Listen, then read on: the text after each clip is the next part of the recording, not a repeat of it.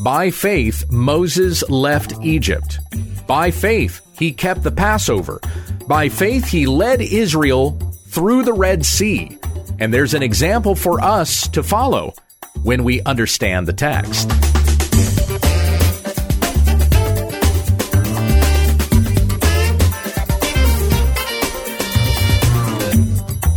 This is When We Understand the Text, a daily Bible study in the Word of Christ.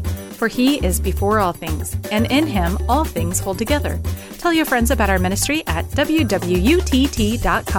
Hey, once again, it's Pastor Gabe. Thank you, Becky. We're back to our study in Hebrews chapter 11. I'm going to read once again this section that has to do with Moses, and we'll finish up this section today.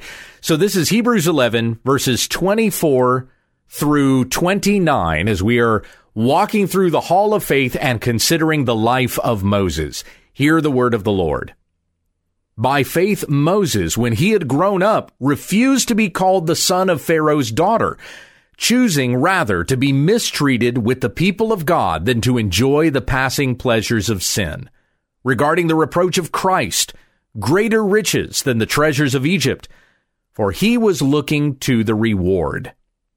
By faith, he left Egypt, not fearing the rage of the king, for he endured as seeing him who is unseen.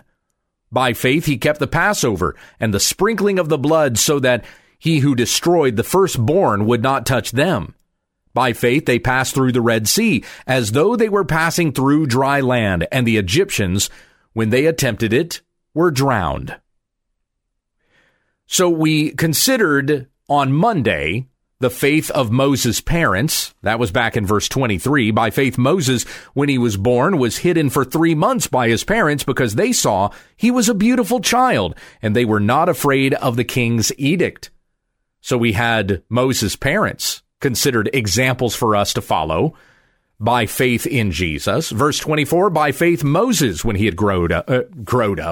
Of course I would do that. By faith, when he had grown up, refused to be called the son of Pharaoh's daughter, choosing rather to be mistreated with the people of God than enjoy the passing pleasures of sin. And we considered that yesterday. So here today, as we kind of finish up the life of Moses, we have verses 27 through 29, and we have 3 more examples here of Moses and even the children of Israel enduring by faith. So in verse 27, by faith he left Egypt. Verse 28, by faith he kept the Passover. And then verse 29, by faith they, talking about Moses and the rest of Israel, passed through the Red Sea. So here's 3 things that they continued in, that they did or obeyed God by faith. So verse 27, by faith he left Egypt, not fearing the rage of the king. Now this is kind of like Moses' parents, right? Because what we read in verse 23 is that they preserved the life of Moses, not fearing the king's edict. And now Moses, following in the way of his parents, did not fear the rage of the king. By faith, he left Egypt because he loved God and he feared the Lord. You know, the judgment of God surely would have come upon Moses and Aaron and the rest of Israel had they disobeyed and not left Egypt. Of course, we do see the judgment of God come upon Israel a little bit later on when they grumbled against God in the wilderness, and he afflicted them with pestilence and with vipers and with the ground opening up beneath them and swallowing them up. You know, there's all different kinds of things that the Israelites were afflicted with because they disobeyed God. So, who would the Israelites be more afraid of? Would they have a reverent fear of God, or would they fear the judgment and wrath of Pharaoh? And so, yeah, we'll just stay here as your slaves because we don't want you to harm us. Consider what Moses and Aaron said to Pharaoh in Exodus 5. Moses and Aaron came and said to Pharaoh, "Thus says Yahweh, the God of Israel, let my people go, that they may celebrate a feast to me in the wilderness." But Pharaoh said, "Who is Yahweh, that I should listen to his voice to let Israel go? I do not know Yahweh, and also I will not let Israel go." And Moses and Aaron replied, "The God of the Hebrews has met with us. Please let us go a 3 days journey into the wilderness that we may sacrifice to Yahweh our God, lest he confront us with pestilence or with the sword." See, isn't that kind of interesting, the way that Moses and Aaron said this to Pharaoh? If we do not be obedient to God, he's going to afflict us. But of course, Pharaoh is not obedient to God, so God afflicts Pharaoh and the rest of Egypt. Verse 4, but the king of Egypt said to them, Moses and Aaron, why do you draw the people away from their work? Get back to your hard labors. And then he afflicted the people with even harder labor. So who were the people going to fear? Were they going to fear Pharaoh and this labor that he afflicts us with? Or were they going to fear God and the plagues that he could surely bring upon them if they did not obey? Those things that they would witness God do to the Egyptians. And God said to the Israelites, remember these signs and wonders that you have seen. Tell your children about them so that they would know the Lord their God and fear him and love him and serve him. And so Moses, fearing God, not fearing the rage of the king, but he feared the Lord, reverent fear, loving God with all his heart, soul, mind, and strength, he left Egypt. For Moses endured as seeing him who is unseen. And this goes back to something we've read previously in Hebrews 11. It's in verse 6. Without faith, it is impossible to please him. For he who draws near to God must believe that he is, and that he is a rewarder of those who seek him. And so here in 2 verses, we've read that very thing. Moses believed that God is, and that he rewards those who seek him. Consider again verse 26. He regarded the reproach of Christ greater than the treasures of Egypt, for he was looking to the reward. And verse 27, by faith he left Egypt, not fearing the rage of the king, for he endured as seeing him who is unseen.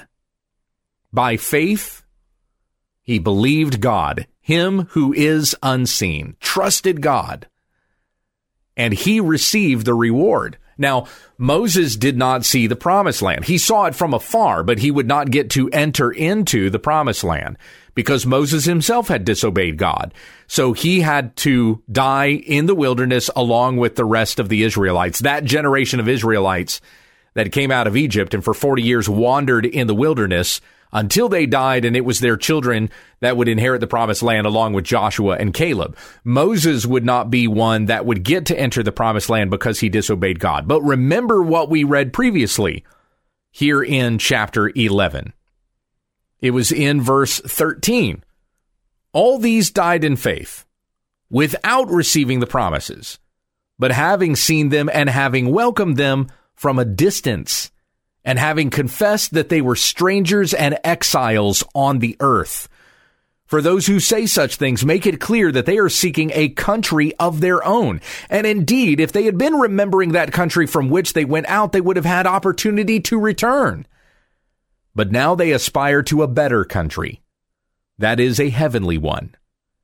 Therefore, God is not ashamed to be called their God, for he prepared a city for them. And that's what Moses considered even, though he was not going to get to enter into the promised land. He was shown it from afar and still was able to enter into the better country, that is the heavenly one. He was looking to the reward.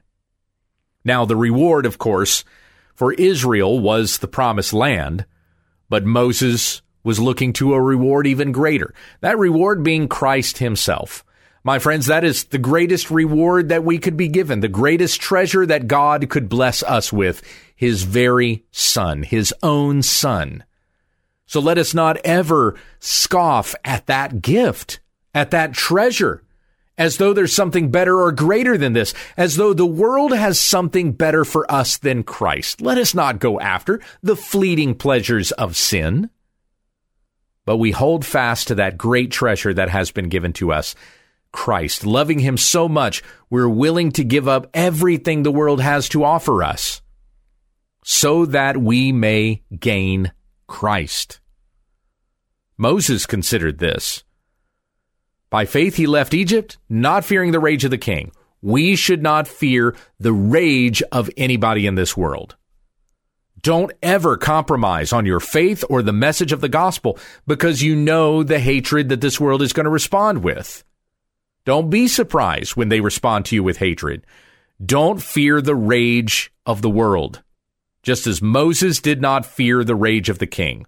Moses endured seeing him who is unseen, and so we likewise must put our faith and trust in him who is unseen. Now, that's our first example. By faith, he left Egypt.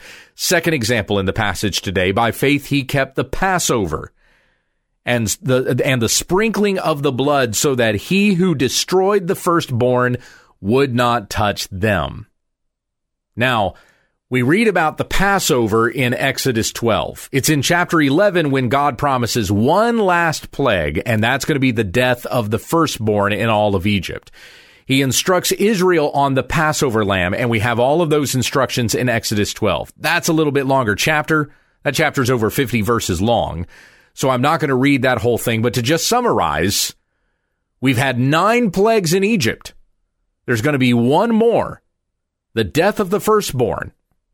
And in order to protect themselves from the wrath of God that is going to come upon Egypt, striking down the firstborn in the land, even among the animals, by the way, in order to save themselves from this judgment that is coming, God gives them instructions on the Passover lamb.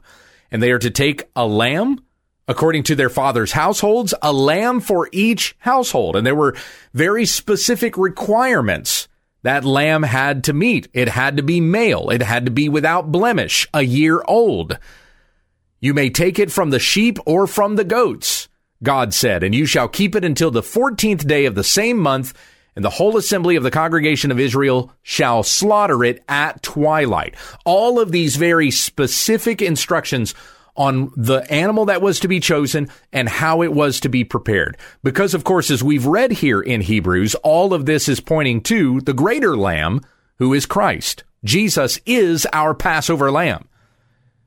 Jesus, the Passover lamb, has been sacrificed, as Paul says in 1 Corinthians 5. So Jesus is the fulfillment of even all of this that we're reading about here at Passover. What was the meal that Jesus enjoyed with his disciples before he was arrested and taken and crucified? The night before his death, they were eating Passover.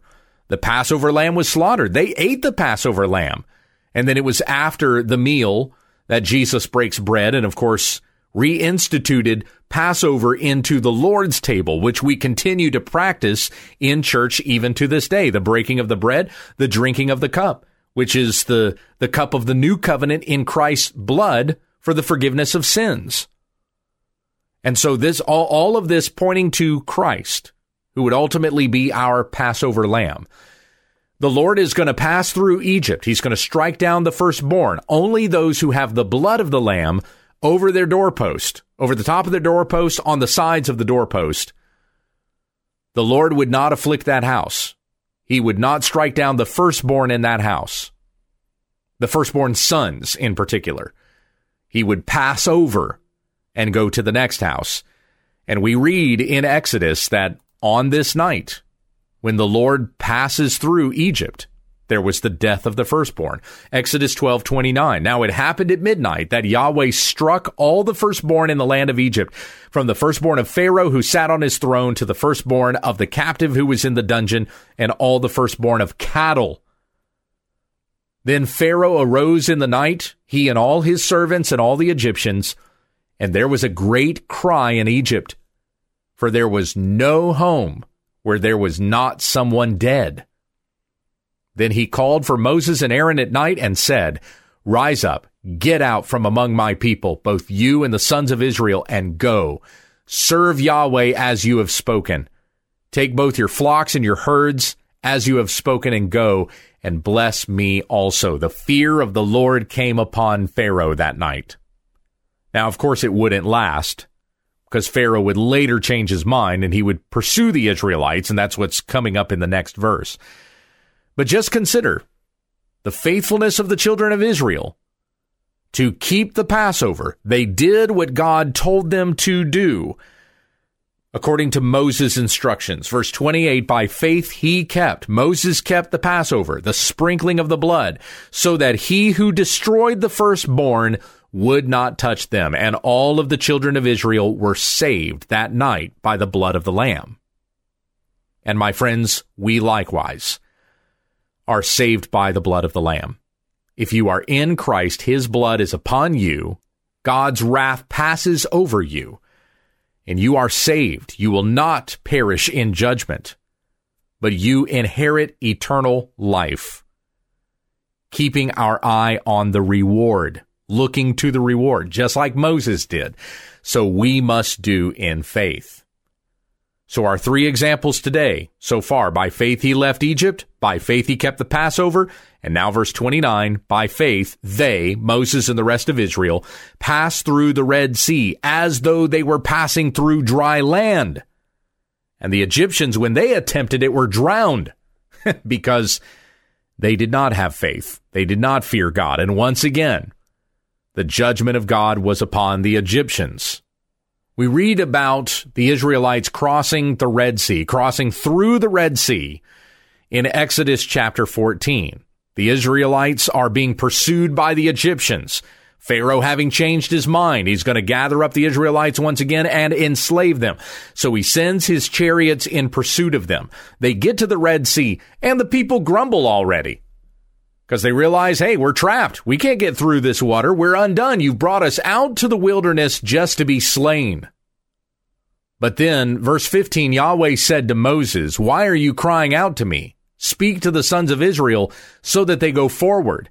As for you, raise up your staff and stretch out your hand over the sea and split it, and the sons of Israel shall go through the midst of the sea on dry land. As for me, behold, I will harden the hearts of the Egyptians with strength, so that they will go in after them, and I will be glorified through Pharaoh and all his army, through his chariots and his horsemen. Then the Egyptians will know that I am Yahweh, when I am glorified through Pharaoh, through his chariots and his horsemen. God will be glorified even by the death and the destruction of these wicked Egyptians. Verse 19, then the angel of God who had been going before the camp of Israel moved and went behind them, and the pillar of cloud moved from before them and stood behind them. So it came between the camp of Egypt and the camp of Israel, and there was the cloud along with the darkness, yet it gave light at night. Thus the one did not come near the other all night. Then Moses stretched out his hand over the sea, and Yahweh swept the sea back by a strong east wind all night, and made the sea into dry ground, so the waters were split. And it's very clear, very descriptive as to what this picture would have looked like. In verse 22, so the sons of Israel went through the midst of the sea on the dry land, and the waters were a wall to them on their right hand and on their left. Then the Egyptians pursued them, and all Pharaoh's horses, his chariots, and his horsemen went in after them into the midst of the sea. Then at the morning watch, Yahweh looked down on the camp of the Egyptians through the pillar of fire and cloud, and brought the camp of the Egyptians into confusion. And he caused their chariot wheels to swerve, and he made them drive with difficulty. So the Egyptians said, let us flee from Israel, for Yahweh is fighting for them against the Egyptians. Then Yahweh said to Moses, stretch out your hand over the sea so that the waters may come back over the Egyptians, over their chariots and over their horsemen. So Moses stretched out his hand over the sea, and the sea returned to its normal state at daybreak, while the Egyptians were fleeing right into it. Then Yahweh overthrew the Egyptians in the midst of the sea. And do you know what Moses and Aaron and their sister Miriam and all the Israelites did after that? They celebrated. They praised God because their enemies had been destroyed. By faith, they passed through the Red Sea. They obeyed God, did the impossible, parting a body of water so that Israel could pass through it. And by faith, they passed through, as though going through dry land, just as it said in Exodus 14. And the Egyptians, when they attempted it, they were drowned. And so we have read the story of Moses, our example by faith, in Hebrews 11, verses 23 through 29. So that we, by faith, we would leave our Egypt, our slavery, and put our faith and trust in Jesus Christ, who rescues us, redeems us from slavery, never to return to those chains again. Enslavement to our sin and our flesh and our passions, let us flee from that, set free in Christ. By faith, we put our trust in him, our Passover lamb, he who died for us, whose blood is upon us, so that the judgment of God passes over us, and instead we are fellow heirs of his eternal kingdom. By faith, we pass through death itself into everlasting life, that we may live forever with God. The enemies of God will not succeed. They will try to pass through, and they will perish forever in hell. Only those who are in Christ will live forever with him in glory. Heavenly Father, thank you for these reminders. Thank you for the message of the gospel of Jesus Christ, who died as an atoning sacrifice for us, who rose again from the dead, so that all who believe in him will not perish, but we will have everlasting life. Just as Moses put his faith in God, who is unseen. He obeyed God. He followed God. May we follow that example and keep our eyes on Christ, the author and the perfecter of our faith. Help us to walk according to the example of Christ, even today. It's in Jesus' name we pray. Amen. You've been listening to When We Understand the Text with Pastor Gabe Hughes. Monday, Tuesday, and Wednesday, Gabe will be going through a New Testament study. Then on Thursday, we look at an Old Testament book. On Friday, we take questions from the listeners and viewers. Tomorrow, we'll pick up on an Old Testament study when we understand the text.